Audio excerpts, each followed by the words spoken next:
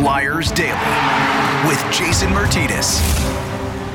And welcome to your Friday, March 27th edition of Flyers Daily with Jason Martinez. Everybody, thank you so much for listening. If you have not subscribed to the podcast yet, please do so. Just click that RSS feed. If you have not left us a rating, please do that as well. If you have not left us a review, please do that as well. We are keeping the Flyers Daily podcast going. We are in our Monday, Wednesday, Friday format. We are in the midst of player profiles.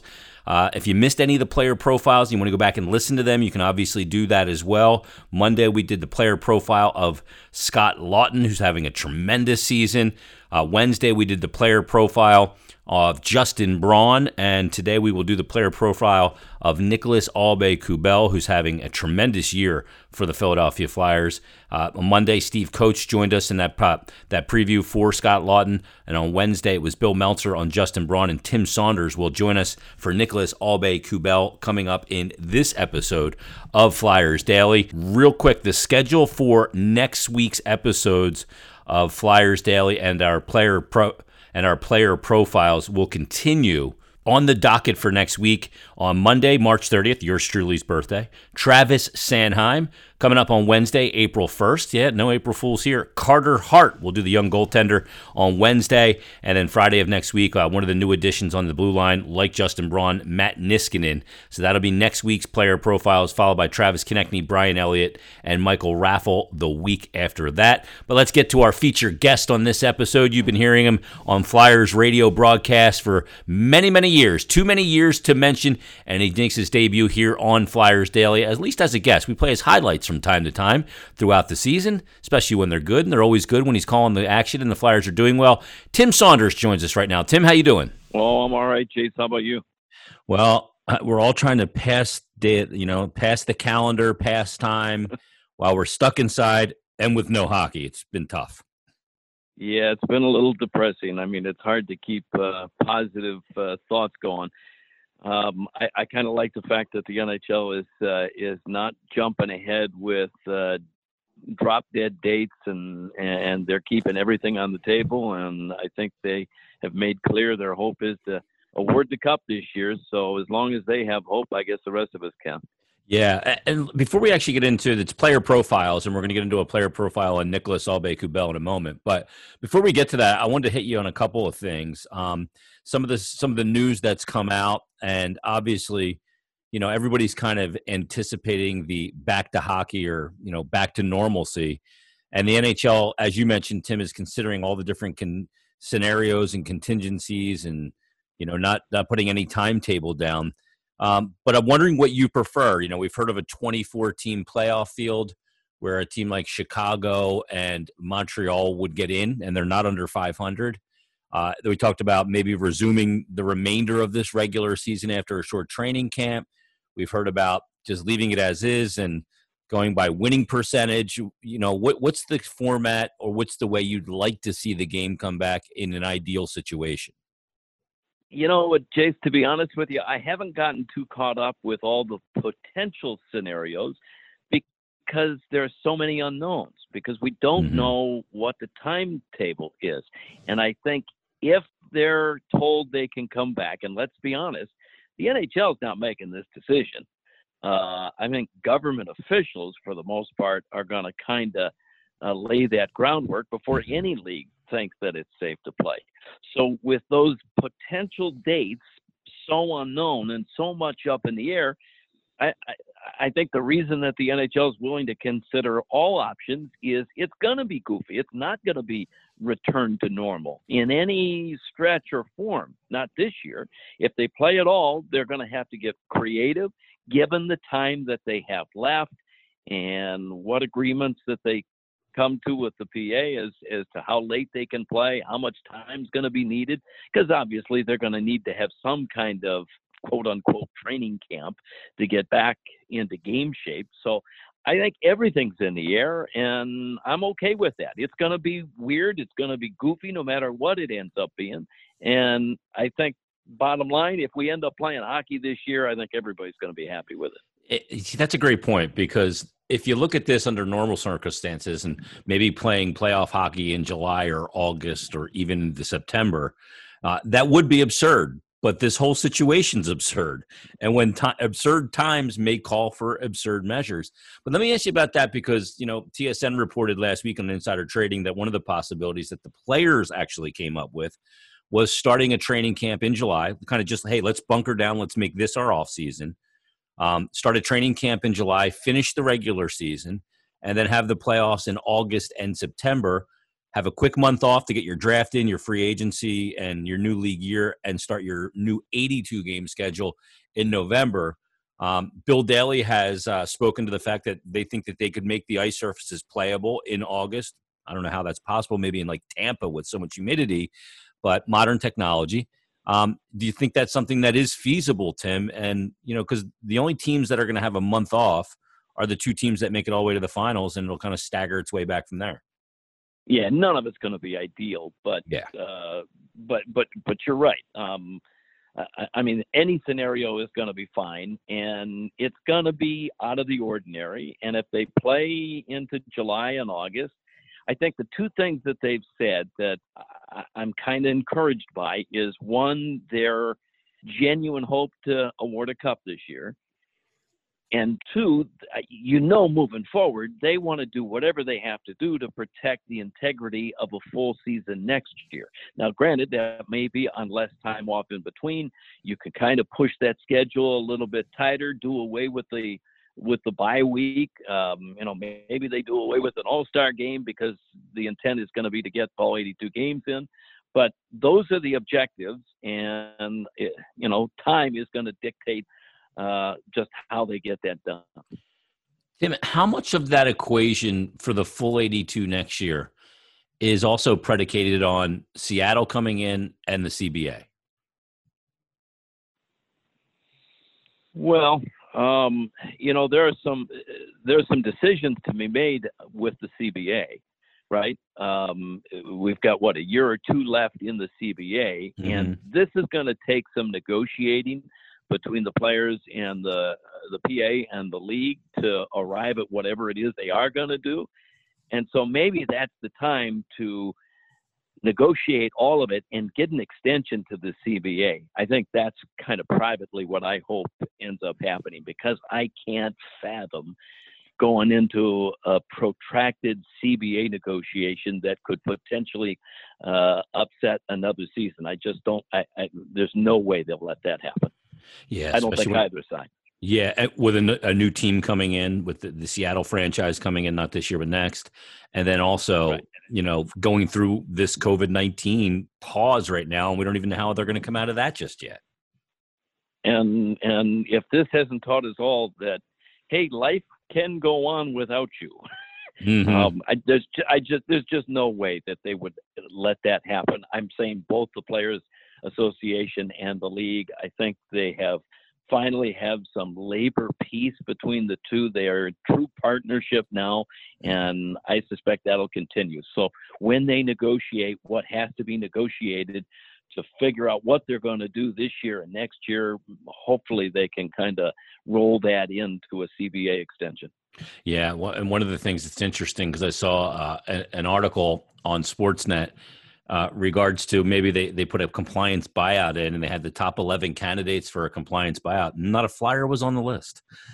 That means you're in a pretty good position, right? All that stuff's going to take care of itself. I think we're all in the same position. Let's just get through this and hope that we can play hockey at some point. Yeah, and Tim, that's the other thing. While people, you suffer through something like this and it's bigger than hockey, there is, when the game does return, there's going to be a massive amount of pent-up demand, isn't there? Oh, gosh, I would think so. I think everybody's got the same feelings of being, locked in. It's just a frustrating thing to be looking out your window every day and not really being able to go out and do anything. So yeah. As soon as we can get back to life as normal, the better. Yeah, Tim, the one thing, it's difficult for players, and you're in the washing machine as a broadcaster who travels on the team plane and travels with the team. You're in the washing machine, lather, rinse, repeat cycle of the NHL season. To have that all of a sudden 2 weeks and change ago, just all of a sudden stop, really with very little warning, tends to throw even your body clock off a little bit, and much less for players who are so used to the rigidity of a season. And you can kind of wind it down if you're not making the playoffs and you know it's ending. But for it to end that quickly the way it did, or at least get paused, is something that's probably hard for the biorhythms of your body to kind of accept. Yeah, it was very strange. It was surreal. We were in Tampa, flew the day before, as we always do, to Tampa, and it was that night, the night before the Flyer-Tampa game, where the NBA called off its season. And as shocking as that was, if you took a moment to think about that, it was just a matter of time before that was going to be apparent in every league. And although the NHL wanted to make sure they talked to everybody and came to the right decision, they put the decision off once the NBA did it until 1 o'clock the next afternoon. But it was pretty clear the next morning that there was not going to be a game and that they were going to have to follow suit. So it was a strange morning, because we get up on a typical game day, and there's a lot of work that goes into a game day starting at 6 o'clock in the morning, and you got to do all that work not knowing if you're going to play or not. It was really weird. We were stuck in Tampa, of course, because the team plane, or the plane that would have brought the team home, was not in Tampa. So they had to wait till the following day to get it into Tampa and get the team back home. So it was a strange deal for everybody. Yeah, that had to be weird flying back on that Friday too, because like you said, you guys stayed the extra day because you were planning to do that to begin with, and then to come back Friday, it just this whole thing's bizarre. Tim, when you look at the team, and obviously, boy, they had really come together. Second spot in the Metropolitan Division, knocking on the door at that top spot against Washington, and how they've come together throughout this year, but still dealing with some injuries of late. We had the James Van Riemsdyk hand injury, the Phil Myers injury, and you're dealing with some guys banged up. What teams does it have a chance to help with a pause if they are to return? And the Flyers will get a couple players back, obviously, but so will other teams like Columbus. Yeah, I'm not sure any team looks at it that way, Jace. I think you're right. There's no team out there that's completely healthy. Everybody's either got guys on the injured list or playing banged up, and the Flyers are no different. So that'll give, I guess, those guys time to heal and get healthy again. But you know what? I don't think any team is looking at this in any shape or form as a positive thing, to have time off. So I think that all kind of ends up evening out. Yeah, look at the Central, though. Those teams are going, oh, man, if we do come back, all of a sudden Colorado's got McKinnon and Rantanen back. That's a different club. Yeah, and you know what? You can never really go by injuries, because for a while there, Pittsburgh had a ton of key guys out of their lineup, and they couldn't do anything but win. And then everybody comes back, and for a while they were losing games. So it can go both ways. Yeah, and the other guy I didn't mention was Nolan Patrick, and we have no idea with the players' inability to even get the facilities right now to deal with injuries and everything that comes with it. How it's going to play out for those guys in their rehabilitation anyway. Tim, let's get to the player profile today. It's Nicolas Aube-Kubel. Boy, it's hard to believe he's only played 36 games this year. I almost feel like he's played the entire season. Played 9 last year, went pointless, but this year has really been a revelation for this Flyers team. They drafted him back in the 2014 NHL entry draft, 48th overall in the second round. But, boy, what has made him, and you've seen him through preseasons and through his development over the years, 6 years now with the organization, what has made him be able to knock the door down this time and really take advantage of this opportunity, so much so that he wouldn't even pass through waivers, I would suspect at this point? Well, first of all, it's the old adage, and it sounds cliche because every team talks about it, but when players go down to injuries, it is an opportunity for somebody else. And you never hear teams talk much about the guys they don't have. It's always about the guys that are available. And Nick Aube-Kubel is a great example of a guy that took advantage of injuries. When Oscar went down, when Scott Lawton went out of the lineup with the groin injury, Aube-Kubel was given a chance. And to be honest with you, he wasn't playing great in Lehigh. I mean, he wasn't a top-line star that was lighting it up offensively. But what he had done after his first few years of pro is he's figured out the role that he had to adapt to be successful in pro hockey. You forget that in the Quebec League, he played for Val-d'Or, and he was a high-scoring winger in juniors. And very often is the case, those guys go to the American League, and sometimes that transition from the American League from juniors to the American League can be even more drastic than the AHL to the NHL. Pro hockey is pro hockey. And it took a while for him to figure out what role he could play or would be successful in the pros. And it's not as a top-line center that's going to score 40 or 50 goals. I think Scott Gordon helped him tremendously in Lehigh, and I think the light went on. He had a great relationship and really seemed to take his game to the next level under Alain Vigneault and the current coaching staff. And he's identified and gotten comfortable in a role that has put him in a position to succeed. He's tenacious, he's physical, and he obviously has scoring hands that can, lead to offense and take advantage of chances. But that's not the first part of his game. It's staying in that role of a bottom six forward, in his case, the fourth line forward most recently. And when he stays in that mindset and plays that game with the guys he's surrounded by, he's been pretty successful. Yeah, Tim, you mentioned his career in the Q, and really it's his last 2 years where he became that scorer as he got a bit older and got a little bit more experienced in the Quebec Major Junior League. And you look at what he's accomplished in the NHL now. But, in his 4 years in the Q, 244 total points, 108 goals in 251 games, just about a point per game player. But is it similar to the situation that a guy like Scott Laughton went through, where he had to figure, when you're in junior, a lot of guys can score in junior, and he scored 38 2 years in a row, did Aube-Kubel. But at the NHL level, it's a whole different ball game. Is it kind of a Laughton scenario where it's, okay, I'm not going to be that guy at the NHL level. I got to find what my game is, and that might be a simpler game in a checking role. Yeah, I think that's a fair comparison, and it's not unique. I mean, a lot of kids come out of junior hockey and have to adjust to different roles to be successful in pro hockey. So that's not that unusual a thing. And you're right, Laughton has done the same thing. And the thing they're constantly on Scott Laughton about is remembering that is the role he's most successful in. A guy has a little success and then he starts to dangle a little bit and look to create offense when maybe that's not what's brought him success. And you got to kind of hammer into him, stay within your game, stay with what the coach's system is, what they want you to do, and the offense will take care of itself.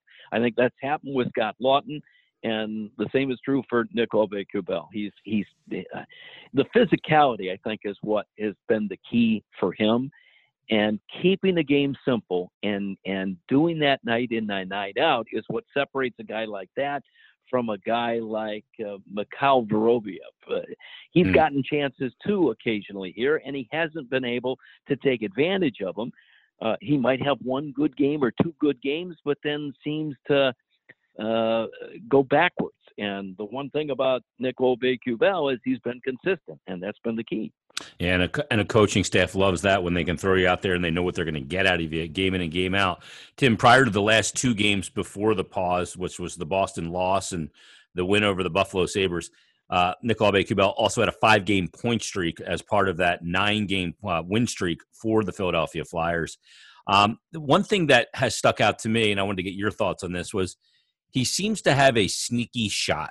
I've seen him score a few goals this year, 3 or 4 that I can remember. I remember one against Columbus against Elvis Merzlikins. I remember one a couple weeks earlier. I'm trying to remember who it was on, but clear-sighted shots that he scored on with a snapshot.